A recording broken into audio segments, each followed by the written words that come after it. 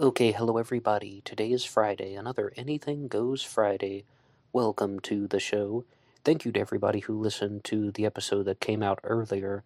There was a short mini episode on the murder of Riley Crossman, because not only was there a conviction in that case, the perpetrator who murdered Riley Crossman, Andy McCauley Jr., was sentenced yesterday when on Thursday, for anyone who's listening to this as it's coming out live, to life without the possibility of parole. So there was a breaking news development, and I did a very short response, and I have at least 3 episodes talking about the murder of Riley Crossman. I was about to say the disappearance, because that's how the case began, the disappearance, and then ultimately we learned that it was the murder of Riley Crossman, a story from here in West Virginia. So, big thank you to everybody who has been following along with all of these true crime cases and discussions, and you'll see from the title here that this episode is going to be done in a much lighter style, because even when I was talking about some of the things this week with the Zodiac Killer, the murder of Riley Crossman, sometimes it does just hit you and you're like, holy crap, there is a lot of evil in the world, and I wanted to do an episode that wasn't meant to focus purely on the malicious acts of humanity. So that's what led us here today. But first, I would like to remind you guys that you can always download this show for free at Launchpad 1. There's a link to that in the description box. And a great way to support the show, in addition to just listening to some more content, is to go over to Amazon.com and look at the book Killer on a White Horse by me, Ned DeHaan. It's a novel murder mystery inspired by the Zodiac Manson connection, but it is fictional. And you can also visit the Teespring page, have a look at some of the merchandise, and remember, being weird is not a crime. The ZodiacKiller.com Facebook page posted something about the YouTuber Savannah Brimer, and she had done something about the Zodiac Killer, and I responded by saying I didn't really like her, and then as I typed that out, I was just even asking myself, why did I respond so quickly saying I don't like the YouTuber Savannah Brimer? And if I had to put it into words, it would be that back when I did episodes on serial killers more frequently, I would go over to her channel because she would talk about them from time to time, and I found that something just seemed to be missing. Like, she would have these 17-minute videos about serial killers where 5 minutes is just promoting her brand and her show, saying that I attended this convention last year. If you use this coupon code on this website, then you can save 10%, and I'm selling this type of merchandise. And then 5 minutes was just, I like serial killers. I know I shouldn't like serial killers, but I like them, and I know I don't need to like them, but I always like learning about them. I've always been just like that for 5 straight minutes. And then there were just 3 stories about a serial killer, which weren't the most revealing stories. And I didn't find that that type of presentation was that helpful. But what truly amazed me was how popular her channel was. When I watched those things, she had about 500,000 subscribers. I just checked prior to recording this, and now she has over 600,000, so I congratulate her on her success. And yet, that's just my response from watching a handful of videos, but I got a response from ZodiacKiller.com saying maybe you'll prefer Kendall Ray. And Kendall Ray is someone who has been recommended to me millions of times by the YouTube algorithm. That's the first time somebody sent me one of her links. And that is the first video that I ever watched from Kendall Ray, what ZodiacKiller.com responded by saying that there was a video that Kendall Ray had done in response to the claim that the Zodiac Killer mystery had been solved by the case breakers and the journalist Dale Julin, and it's Gary Francis Post. He was the Zodiac Killer. I wholeheartedly reject that theory, which I've said many times. I think that those people are either just grifters, or maybe they're just being really weird. I used the term social experiment in one of the videos, when they're like, if we just say that we solved the case, then maybe our website will get a lot of attention. That's my take on the subject. I mean, whatever happens in reality, we'll see how the story plays out. But it was the first time I ever watched a video from Kendall Ray. I just never crossed paths with her channel. I knew that she was very popular, and I could see that millions of people were watching her videos. And I can see why. I mean, when I watched that Zodiac Killer video from Kendall Ray, it was just a model of clarity. she began with the canonical crimes, and then she went to the unconfirmed crimes, and then maybe an hour into the video, she finally started talking about Gary Francis Post, but just going step by step, making sure that the audience knew what she was talking about. I mean, I certainly don't do that here on Black Box Online Radio, and I've always said that from the very beginning, not to compare and contrast myself to everybody in this discussion, but I always wanted this channel to be geared toward people who were familiar with the cases so we could talk about theories or give genuine commentary. But I definitely was impressed with her presentation style, and also that she actually put in a lot of work obtaining information about Gary Francis Post, not just so like some guy like me who reads some news articles, watches some videos, gets on the Casebreakers website, reads the press release. Anybody can do that, right? But actually contacting people who worked in law enforcement and obtaining information that a lot of other videos had not shared. Although, to be fair, she did put this one out about a month after the Casebreakers revelation. And when channels are as big as hers, almost always they have a team of people working behind the scenes and they have credits. There's a producer, there's a writer, and there's a researcher, and in addition to the host who participates in all of those activities. But no, she had good stuff. I'd meant to do more with Kendall Ray in the past, like not with her personally. Obviously, I don't know her, but I wanted to just do an episode where I was going to watch my first Kendall Ray video and then do a response to it. And I was all set to do that one day for one of these Anything Goes segments on Fridays. I was going to respond to her video on Jennifer Pan, who was involved with what I call anyway the Tiger Parent murders. I did an old black box recording about Jennifer Pan. She was the girl who had arranged for her parents to be murdered because not only were they controlling and not only were they disappointed in her life choices, but her life began to fall apart somewhat. And she came up with this whole story about how intruders murdered her parents, and then she was tied to a banister, and then somehow she was able to pull her cell phone out of her back pocket. And she even demonstrated that for the authorities about how she pulled out her cell phone with both hands tied behind her back, and they're like, oh wow, it seems like she's telling the truth. But what was truly remarkable about that story is they believe the reason why she was busted is her version of events did not match her father's.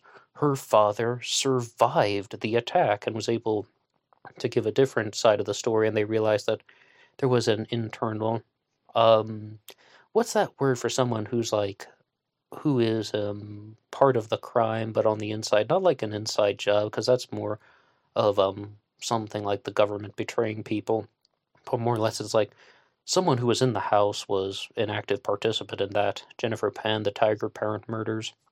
And I really wanted to just watch a video from Kendall Ray and do a response. I thought it would be a really interesting way to do the Anything Goes segment on Friday. And in 2000 something something, I watched my first video from Bella Fiore, and I believe she's Australian. I've only seen like two of her videos. I wanted to do an anniversary segment for the disappearance of Joan Risch, and I watched Bella Fiore's video, and it was pretty good. And I said I believe she's Australian because I remember thinking the whole time like I wasn't even listening to the information. I'm like, wow, her voice sounds just a little bit. I've never heard anyone who had a voice like that. And you shouldn't be distracted by that. That's nothing against her. And another amazingly successful channel. Although those three people that I just listed off, very, very popular YouTubers. But when it comes to watching content on YouTube, I really gravitated away from the showmanship. And I just wanted to hear more about the findings. I wanted to hear more about the factual analysis, and even if it's fact-based speculation, I'm not afraid to speculate. I don't mind people speculating or giving their theories. And not to go off on a tangent, but I even talked about this in one of the videos when I did one about Terra the android, and this person thinks that she was created by a guy named John Bergeron, who was a serial killer, and he's keeping people in this underground coffin, and he's recording their screams and then putting them onto a singing android. Do you remember Tara the Android? She would sing that song, I Feel Fantastic. Well, even if you don't, I think I just explained the nutshell version of that person's theory. There was this internet video of some robotic woman singing "I Feel Fantastic," and that's what somebody thought it was a sample of a serial killer victim. Is that true? Almost certainly not. And John Bergeron is not a serial killer, even. He's just the person who was credited with creating Tara the android. Might be pronounced Tara, I forget. But I had just approached that with somebody has a true crime theory, I'll talk about it. And there are very few subjects on this channel that are off limits.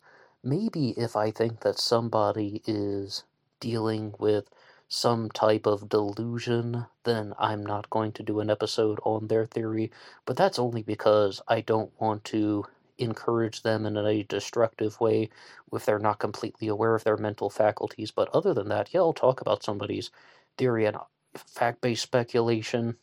That's welcome. Or even if just somebody just has a larger, far-out theory, I'll talk about that. And someone in the comments section even said, Ned, you've talked a lot about the Zodiac Manson connection, the Zodiac CIA connection. I absolutely do not believe that those things are accurate, that those things actually happen, that there's this type of involvement of Charles Manson, like he was the mastermind behind the Zodiac murders and Bruce Davis was the Zodiac killer.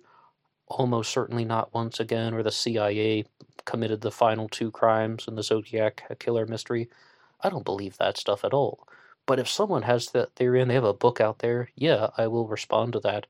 But when it comes to a response, sometimes it might be not maybe the most welcoming to certain things, like the case breakers. So I began really gravitating away from the channels that were going to really play the show business aspect of this. And Rob Dyke did that for a long time. When I watched some of his videos in 2014, and at first I was totally impressed because he was doing like top 5 this and top 10 that. And I loved those countdown websites like Dark 5, All Time 10s, List 25. There were so many of them. And they would tell you just these really small pieces and factoids about the stories. And then they would just put them all together and like, ooh, what could be happening? There were just mysterious sounds in the night, and it was just so awe-inspiring and then captivating. And captivating, I don't even know if in captivating is a word, but whatever it was in captivating, and it pulled you into that world. And I saw that Rob Dyke was doing the presentation like that, but he incorporated his personality into the videos, and he's like center on the camera, and he's telling the stories himself. And I subscribed to his channel early on, but after a couple years, I found that I was only going back to that channel just every so often, every now and then, and he even had to change his YouTube name because he was using his name Rob Dyke and his videos kept getting demonetized. Yeah, YouTube's a weird place. But I found that type of show business aspect to it, when someone is just trying to be really creepy or something, and they're just trying to talk in this unnatural way, slowly I just found that I didn't like hearing that anymore, and it became a real breath of fresh air once I got pulled into the world of the Lord and Arts channel. So, and back in 2016 and 17, I was truly just following that show all the time. I mean, watching multiple videos a day during like the Monday through Friday stretch. And John Lorden even mentioned something about that, about how he thought that it was more engaging and in captivating. No, he didn't say that. It was perhaps fair and honest to present ideas in the natural way, like talking in a natural voice as opposed to someone who's just trying to sound creepy. And he said that his inspiration for doing that came from someone named Paranormal Lana. I've never seen any of her content. I don't believe that she's around anymore. I don't want to knock anyone if they want to talk in some type of mysterious way, but or they're just trying to be trying to present it as some type of horror story. That I'm okay with. What I'm not okay with is that wave of people who are trying to do the true crime comedy. And I was listening to this one on podcast. I don't even know the name of it, but there are these two girls and they're talking about this murder story, and then they're just like laughing at the victims and so on. I absolutely cannot stand that, let alone for the fact that it's a distraction. It's not fact based. Where's the fact-based speculation that where's anything to do with ideas. That's just giggling at somebody else's tragedy because you think it's going to get you clicks on your channel that's never going to take off anyway. So that stuff's absolutely not welcome in my book. And I have to blame BuzzFeed's true crime page for that so clearly. I first watched their true crime videos back in 2018 for this channel. I was trying to learn all about the disappearance of Jimmy Dunbar, and I saw that BuzzFeed had one that came to the top of my search results, and they were just making fun of the story so much. I was like, this is terrible. But because it's from BuzzFeed, they have an enormous amount of views. I am absolutely not a fan of that. And one thing, though, that I think is a little bit more on the gray area line is the true crime brewery stuff. Like some people would do like the true crime things where they're drinking like alcohol. I think that that perhaps could be acceptable because it's just presenting the ideas in a different way. Or if you're not making fun of the victims and the tragic circumstances, then perhaps that is somewhat less, it's less of a problem. Like, if people are going to be trash talking some serial killer and calling him a douchebag or something like that, I'm not gonna stop you. I'm not even gonna get mad at you. I'm not even gonna criticize you in a negative way if you call a serial killer a douchebag or something. I think when I did the episodes about the New Orleans Axeman, there was this letter that was written after one of the crimes, the one that talks about how people need to play jazz music. Any house that has a jazz band playing will not be attacked. And I said that this person was an attention-seeking little bitch. Okay, I mean that. And by the way, I do not believe the person who wrote that letter was actually a murderer. I think that letter was a total hoax, a total prank, a fabrication.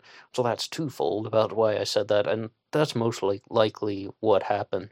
Miriam Davis, author of the book The Axeman of New Orleans, has also been mostly in agreement, and I did learn a lot from her, but just even comparing the stories of the victims in the New Orleans Axeman case to that letter about playing the jazz music, it really doesn't seem like it's written by the killer for numerous reasons, and I have multiple episodes about the New Orleans Axeman here, and you can also read Miriam Davis's book. She's appeared on a couple different YouTube channels, including Most Notorious. Now, they have a pretty good setup at Most Notorious. I like the interviews, and I was delighted when I heard my first video from the Most Notorious podcast here on YouTube. They interviewed Steve Hodel. That was the first one that I listened to, and he was, just on the podcast, and they were using the black box format. And part of me was like, I gotta do something. I gotta coin that black box podcasting. Back in 2017, when I launched this channel, I just had the black box on the screen because it's black box online radio. I thought it was a way to be what? Creepy and mysterious. That's another reason why I don't fault people for that. Even though I didn't end up being creepy and mysterious, I came across as someone who sounded like a robot.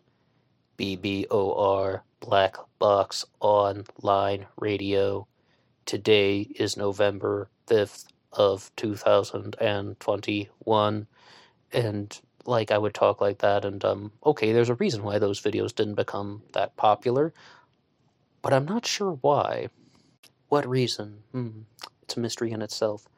But yeah, they have good content, engaging conversations and discussions, and high quality interviews. But when it comes to looking at the research process for certain YouTubers, many of them want to incorporate their personality into the show, and they're just giving their take on the subject. And that can often lead to more of those giggles and laughter and not approaching it with the correct amount of sensitivity. It just turns into like, yeah, I like serial killers because I like them. And I don't. That's just, not only is that not entertaining, not only is that not engaging, not captivating, what really are you sharing by just like giggling along with the fact that you are wanting to know something about something else? It's just, why is that even funny? And I think that some people go over the top. I was watching this one girl, I don't even know her name. She was doing a story about the guy that was found dead inside of the gym mat, and the authorities simply believed that it was an accident. However, some people think that he was a victim of foul play and the authorities were covering for him. And she was just laughing the whole time because she's so like, oh my gosh, the case has been reopened. This is the best news I've heard. And I get that you want justice, but why is that? Why is there this need to show such a euphoric response to someone's true crime story that you were not directly a part of? I mean, I want justice for a lot of these victims, like everyone that we've mentioned so far. And sometimes in the true crime world, there are convictions. I was talking about the murder of Riley Crossman at the beginning of this episode. Her murderer was captured, identified, caught, and sentenced to life in prison without the possibility of parole. That does happen. With something like the Zodiac Killer mystery, it's a little bit more difficult. But the whole reason why I was talking about personality and so on is because when I was listening to the Lord Nart's channel earlier today, he talked about how Georgia Marie had covered one of his true crime cases, or they both had done videos on the same true crime case, and he said, that's just her style. I don't really find a lot of value in it. I'm paraphrasing that. But I think that's what he meant about how, okay, she's doing this presentation on it, and it's not the most in-depth and maybe not the most thorough, and it focuses more on her personality rather than the actual facts of the case. And I think that Georgia Marie does do a bit of that, and I can't even exactly put my finger on it, but I get recommended her videos a lot. However, they are not they are not the most in captivating. Of course, though, you have to look at where does the information come from. I mean, if some people are just going to be spreading disinfo around the internet, well, what is the source of their disinfo? I will tell you firsthand, the mainstream media is terrible. And with many people out there who are on YouTube just using news articles, you try your best. You try your best, and you always hope that the content of the news article is accurate. But this year, I started a regular series on the disappearance of Donna Lass, which comes out on Thursdays. You can always like and subscribe if you want to follow along with these true crime discussions. And it's a regular segment. It was intended to be a deep dive podcast segment, but in all reality, it's just examining the case from different angles because, as I was talking about yesterday on the Donna Lass show, that a lot of the case file has not only not been made available to the general public, the documents are actually starting to physically degrade, and they might not even be able to make electronic copies of all of the documents in the disappearance of Donna Lass. And I was listening back to the episode that I did with Ann Penn on the Zodiac Killer Interviews with the Experts series. That's available on the Zodiac Killer channel. I'm also the host of that one. And she said one thing that I forgot to include in my Donna Lass episode, and that was that you can also experience trouble in the true crime world where Donna Lass was working in State Line, Nevada. Her residence is currently in South Lake Tahoe, California. They did redraw the border in 1980 between California and Nevada. There's a Supreme Court ruling about that. But the whole point is, they're two different counties in two different states, and then it becomes a battle over, well, whose jurisdiction is it? Bureaucracy, local politics, and somebody like Donna Lass, who was right on the border. As I said, her apartment is in California. She worked in Nevada. Well, where did the disappearance actually take place? I mean, she disappeared. People aren't sure, did she just leave work on her own and get abducted in California? Or was she abducted in Nevada? And there's just this enormous discrepancy, and it's a real shame that that case file has not been made available to the general public when so many other Zodiac Killer documents are out there. And a large portion of the Zodiac Killer case file was made available to the public and then put on the internet, and you can evaluate those types of files. So that would be the absolute best thing, right?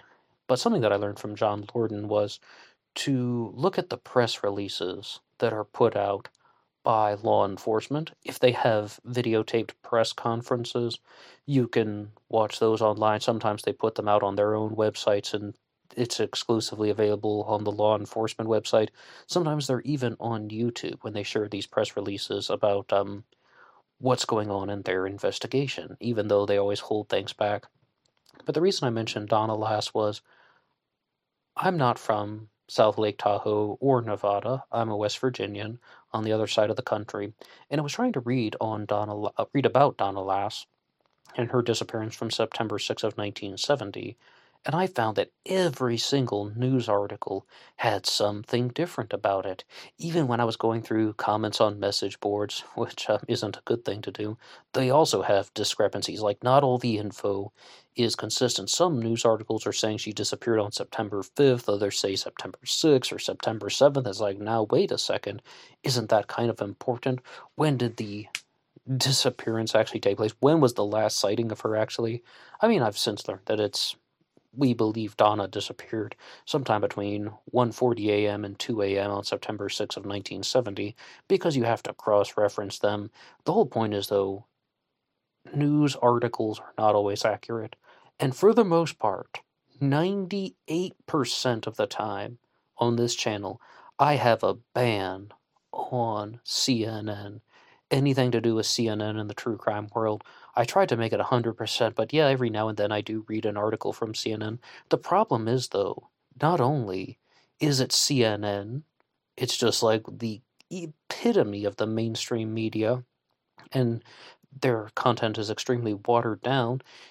It's just, you can go to a local news website and you'll find a true crime article about the same subject that is twice as long, that is twice as detailed, and containing twice as many facts.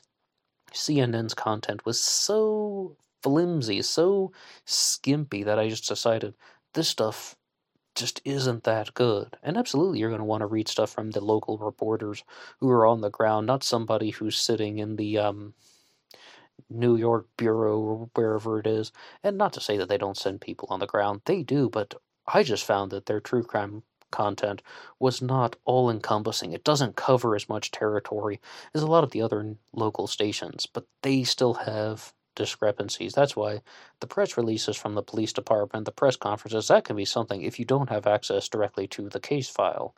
Even if you have stuff in the case file, you're going to get conflicting things, conflicting witness statements, and people aren't always going to say the same thing twice, and maybe the authorities will even correct somebody. Hey, you said this one statement 2 days ago, now you're saying this one, and it creates this entire problematic situation, because who's really telling the truth?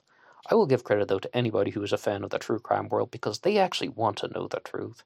They're actually trying to figure out what happened, and it's not just like politics where they're latching on to somebody's side of the argument because that's the side that they've chosen to play, and they just want to find people who are saying what they want to hear so they can agree with it.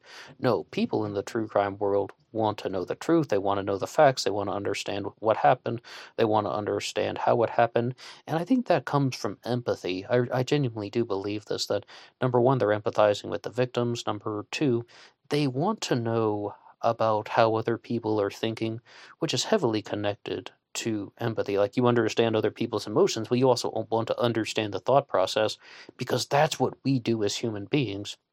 We connect with different types of information and so on.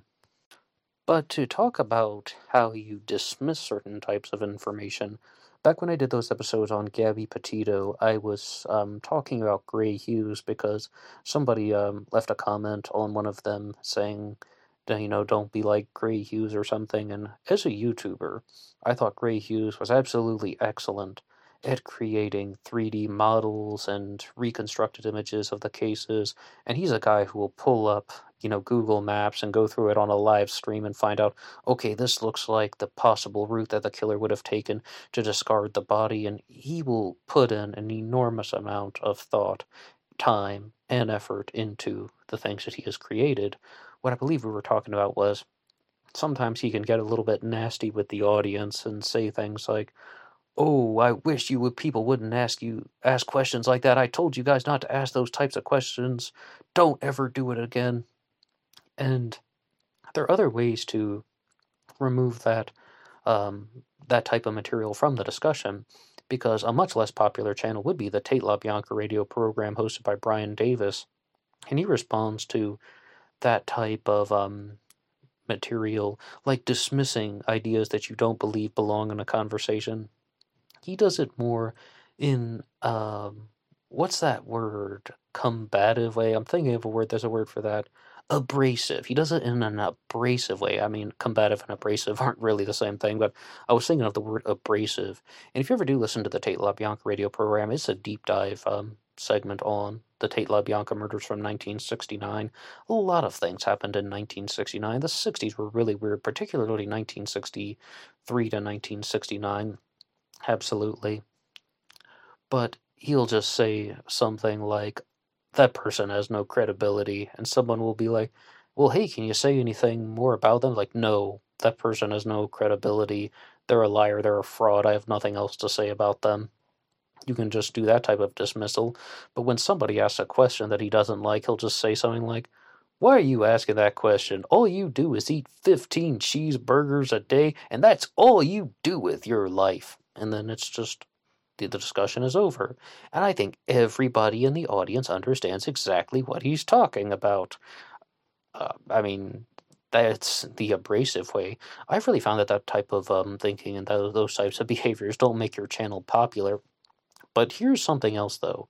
Not every person who's putting out content on YouTube actually wants to just have a million subscribers. They don't even want to be an enormous, they don't even just want popularity as their bar for success. Instead, they just want to put out content that they believe in, they want to talk about things that they're fascinated with, and they want to genuinely contribute something to the discussion, and they want to just share material that they have, or people are going through the research process. And Brian Davis, as I said, from the Tate LaBianca radio program, and his co-host Tana Laufenberg, they do the research. They'll go through 5,000 pages of court documents and so on. They're going through this research journey because they want to learn the truth about something. Well, this is how you share the truth with people. This is how you share your findings. And to do something like a radio program, or which is on YouTube, podcast, YouTube video, whatever you want to call it, this is how you clue people in on what you found. This is how you make the truth available to other people. And sometimes it's commentary. Sometimes it's your take on the subject. But this is how you share your findings. And of course, people will write books. But the problem with books is 78% of the time you have to pay for them. 22% of the time they're free. By the way, there's a great book on Amazon.com called Killer on a White Horse by Ned DeHaan. Yeah, okay, moving on from that now. So, as far as some other true crime YouTubers that I became a big fan of, in 2018, I discovered Danielle Hallen's channel, and I used to say that I used her as an afterthought. Like, if I were truly familiar with a case, like I'd spend, a couple weeks learning about something, I would then like to watch one of her videos and then just hear her perspective on the subject, because I think that she shares her ideas in a very particular way. She's also the host of Crime After Crime with John Lorden, which I think is, I I think it's like in my top level of YouTube shows about the true crime world, because I've never quite heard a show like that before. On Crime After Crime, you have two hosts and they see who can tell the better story. And I didn't know exactly what they meant by that, but they both research true crime cases about a particular theme or subject, and then the audience gets to vote on whose story did you like better. I just never heard anything like that before. And in 2018, about 6 months after I learned about Danielle Hallen's channel, I learned that she was also going to be doing that show. And when I watch her on Crime After Crime, I understood her channel a little bit more. She'll start kind of slowly, and then it will just escalate, and her storytelling presentation just gets better and better and better until it reaches the end. It's kind of like a solid straight line just going upward, or maybe like if you have like a line graph or something. I know, isn't that just so amazingly entertaining to hear Ned talk about line graphs? But it's just going straight up, okay? Off the charts and so on. But I found that John Lorden, the co-host of that show, does his presentation style in a different way, where he'll start out, he'll just tell the story. It kind of goes up, then it goes down, and then he'll throw in a twist at the end. It's not consistently going up. It's sort of a 1-2 punch. Okay, here's something really good. Now wait a second. Oh, you thought I was done? Well, here's the 2 punch. Here's the second piece of absolutely mind-blowing information, and I find that both of those things are done in a really nice balance.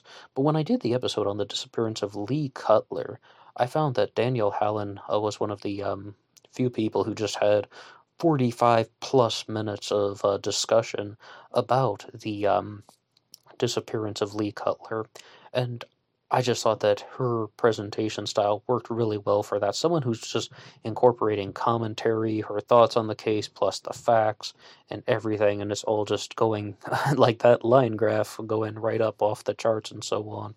Another person whom I've turned to a lot has been Stephanie Harlow, and I think that she is a very good YouTuber in the same way that Daniel Howland is. Like when not Stephanie Harlow did her video on Dalia Dipolito. I always want to say Dipolito because I knew someone with that last name, but they pronounced it Ippolito. Yeah, but Dalia Dipolito. I heard part one. I was like, oh my goodness, I cannot wait for part two and so on. And I absolutely hope you guys will check that out. Stephanie Harlow has also done some very good things about the murder of Missy Beavers from Midlothian, Texas, and she's also stopped by this channel, and she's one of the few people that I've been talking about today that I've actually had the pleasure of corresponding with and discussing some things. She responded to my episodes on Charles Manson. She's a big Charles Manson buff and so on. So there are lots of great people out there that you can listen to and connect with. But the question is, who is the best true crime YouTuber? I probably would have to say David Gold. Why? He is one of the few people who has ever done a YouTube video about me. So, yeah, okay. But no, in all seriousness, when it comes to being like a YouTuber, I think it was in 2018, somebody referred to me as a YouTuber, just somebody in the comments section, and I was just so caught off guard. I was like, yeah, I was putting content out, but it was just those black box recordings. Like, there was literally just a black box on the screen because it's black box online radio. And I'll say something about that in just a second. And they're like, you think I'm a YouTuber? I mean, I know I put stuff out online, but at the time, that recording had 2 views. One was the person who left that comment, and the other one was me. And I was like, I mean, just because I put stuff out, does that make me a YouTuber? No, that's like the guy who just made some video of a mallard in a pond and got 9 views. Is he a YouTuber? Oh, I was watching that one, I think back in 2006, and I just wanted to see if I could find some videos of ducks, mallards specifically, and I saw that there was this video of a duck in a pond, and it had 9 views, and I was like, wow, they're really putting everything out on YouTube like that. But there's a reason for that. But the first point is that I don't necessarily think that someone would fall into that YouTuber category if they just put out, a couple videos about ducks in a pond. That's more just uploading content without the flow of an organized show and so on. Maybe yes, maybe no. You could if you want. I mean, to each his own, right? But in 2006, I was in college and I was walking on campus, and it was really rainy that day, and there was this little creek that went through our campus. And there were these 2 mallard ducks, and one of them was about to be washed away. The female, because you can see very clearly the male has all the colors, right? And the female is brown, except for that little blue patch in the back. And the female was being washed away down the creek. The water is flowing so roughly, and the male mallard took the female by the neck. Like, he put his beak around her neck, and he's holding her back, keeping her safe, like, so she doesn't get pulled away by the flowing water. And I was like, wow, I've just never seen ducks do that before. And then he pulled her, to safety, and I was like, wow, nature is cool. And so I watched a couple videos about mallards in the pond and so on, and also just to see what was around, because back in 2006, YouTube was very much new territory. And I remember the first video that I ever watched, and that was from the musician Victor Wooten, a musician that I still listen to from time to time. I was trying to learn how to play the bass guitar, and I was reading all about the bass online, and then I just clicked on something, and it brought me to this website called YouTube, and it was Victor Wooten doing a bass tutorial, and I was pulled into YouTube ever since. One guy in college because I was a freshman in college in 2006 and all the way to 2011. Yeah, I graduated 1 year late. That's what you do in West Virginia. But he, one guy in college even called me YouTube. He's like, "That's your nickname from now on. Your name is YouTube," because all I would do is just sit around and watch YouTube. And I know it sounds really dorky to say it, but I was a little bit ahead of the time because now that's just so normal, so commonplace. And yeah, some people just devote their time to watching large amounts of YouTube. Just back in 2006, I was one of the only people who did that. But yeah, people stay up all night watching YouTube videos. Totally normal. But I find that I watch a lot less of the content associated with YouTube that I did before because, as I said, I was watching that video on a guy playing the bass, and from that point onward, I was mostly about music. I loved finding musicians on YouTube that I had never heard before, and even if it's just somebody in their garage with a guitar and an amplifier, and they're just playing whatever song they want to play, I find that I really don't watch a lot of those videos anymore because YouTube has now turned into a production company, more or less, where people can have their own studio. If they want to attract more views, they get professional equipment and so on. So I miss that era a little bit, but at the same time, I really do appreciate how people have put out content in somewhat of a more attractive fashion, or perhaps maybe just a higher budget fashion rather than more attractive. I was listening to the show The Rational Male here on YouTube, hosted by Rollo Tomasi, and he talked about how his background was in design prior to being a YouTuber. He had a lot of, or his education was in design, so he's like, everything in the studio is designed for a reason. Everything in my thumbnail is designed for a reason. It's all coming from this place of calculation rather than just some guy in his garage playing an electric guitar and you can see the little 10-watt amplifier and so on. Okay, that was a good era at the time because that's what I believe YouTube was. Like once it actually took off, some people say like YouTube was supposed to be a dating site and so on, but once it actually took off, it was you had 10-minute videos and you could just upload 10 minutes of content. If you were a director, then you could upload more than 10 minutes of content, but that's what it was supposed to be like. Okay, here's my video of me playing the guitar in the garage, or maybe it's a video of somebody walking down the street and then they trip over a log and everyone starts laughing. Theoblog.org. And all of that stuff would come together because it used to be you'd have to go to a website that was just filled with a bunch of trash and so on. You'd have to go to a website that just seemed really sketchy. Usually the background would be black. Maybe the letters would be in neon green or orange or something like that. And it's meant to be all real spooky and so on. And it's meant to just be like, you know what side of the internet you're on now. This isn't the dark web, but this is perhaps rather dim, to be fair. But then once YouTube came about, there was just a way to organize all of that. All of these things from these really weird websites got pulled in, and that became the weird part of YouTube. And all of these things that are rather harmless and benign got pulled in. But what happened was, to the best of my recollection, everybody just started listing themselves as a director, and the 10-minute rule was rather just arbitrary. So you could upload content more than 10 minutes. And at the time, I was really into wrestling, like WWE, ECW, all of that.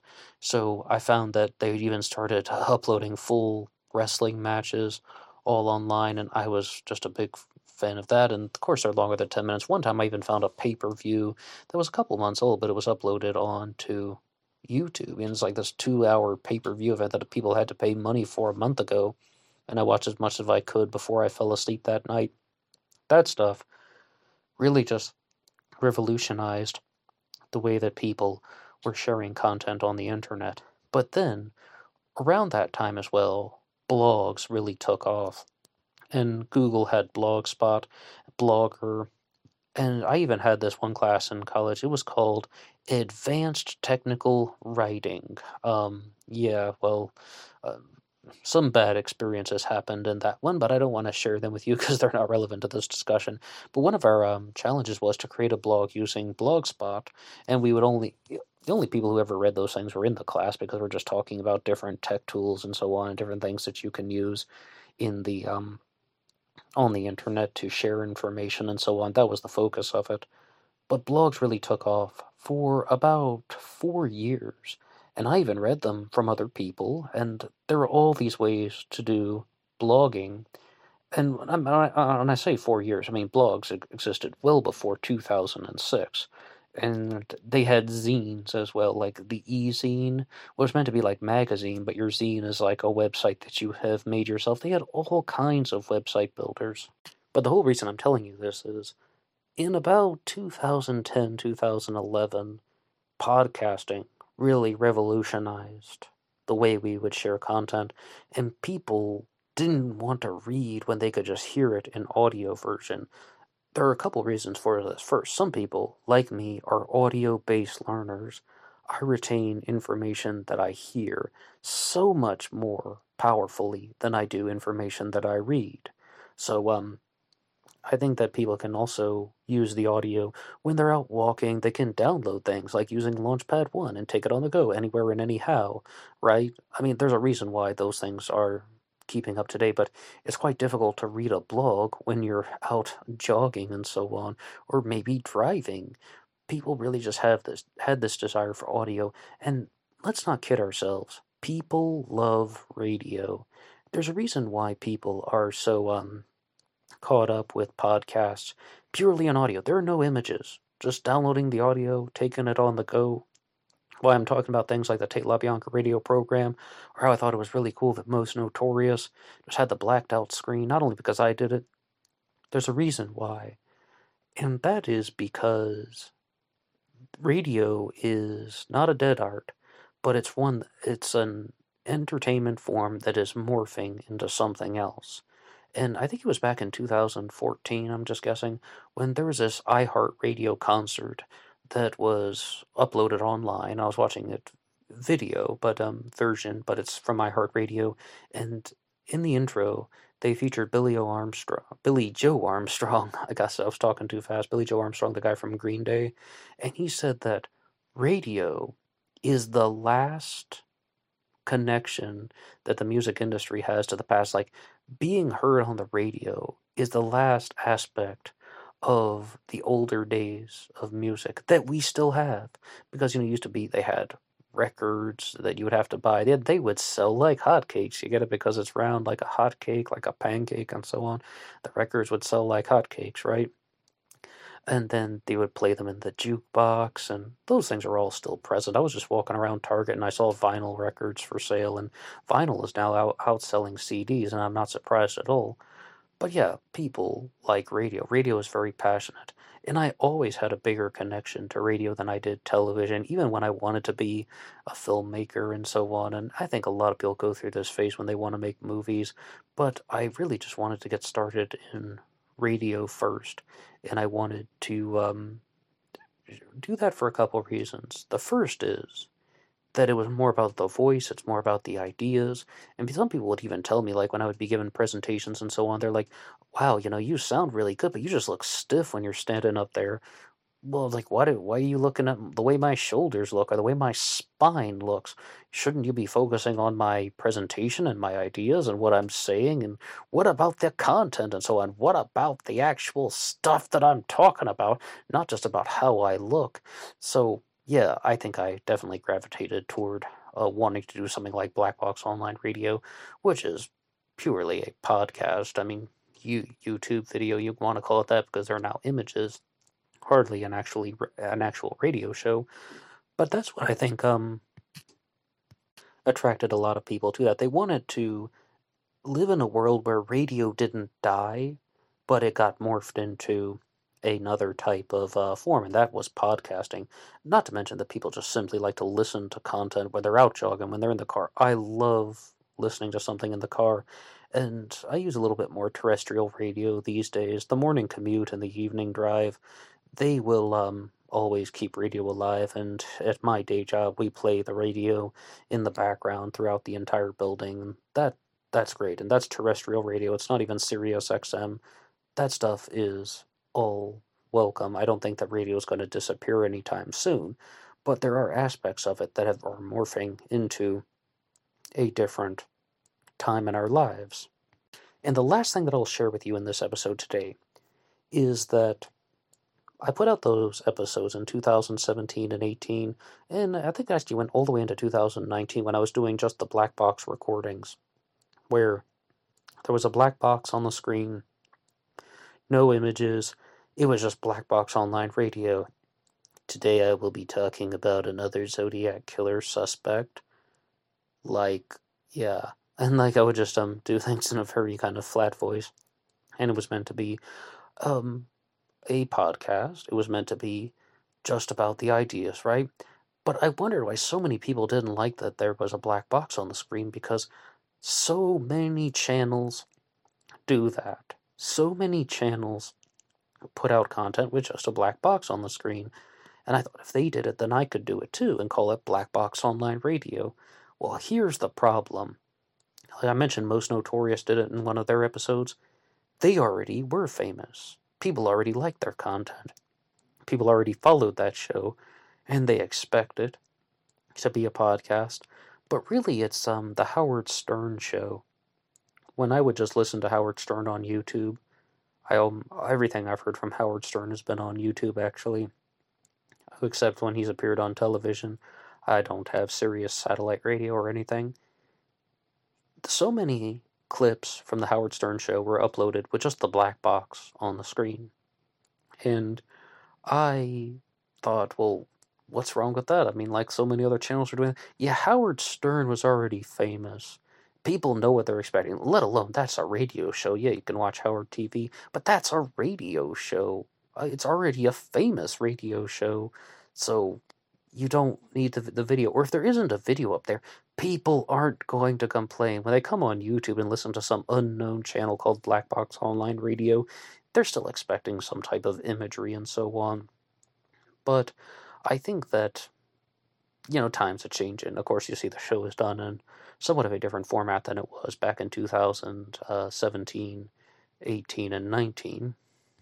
And even though those episodes for those 3 years weren't the best, and there's a lot of repetitive things, and I sound like the way I was talking about Savannah Brimer, like this, like that, what we can say about this is, the thing to say about that is that, being very redundant and repetitive and not truly understanding the material as well as I should have, jumping into some subjects prematurely, and making a couple factual errors. A couple, right?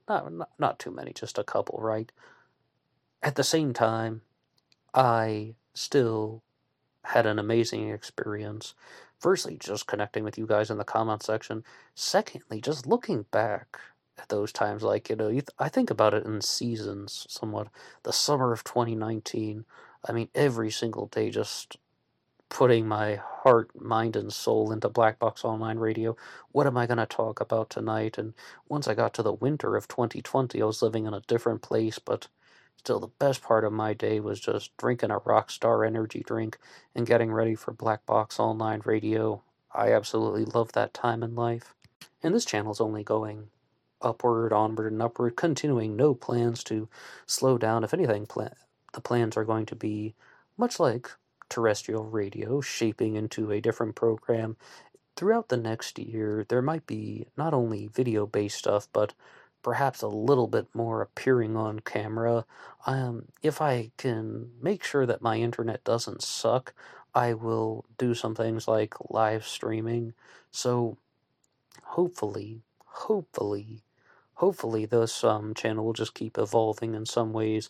And you guys have been so supportive. Thank you to everyone who read the book Killer on a White Horse. Thank you to everyone who bought a t-shirt or a coffee mug, and even just people who like, subscribe, share the content on Facebook. Jerome has been all over that. The French Wrecking Crew, you are awesome.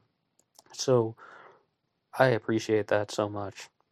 Well, you've heard me talk about the true crime YouTubers that I've connected with over the years, and I even said the best one. But also, just to share some things about YouTube, thank you for listening to this Anything Goes segment, and I will see you on Instagram for the bonus podcast. Until next time.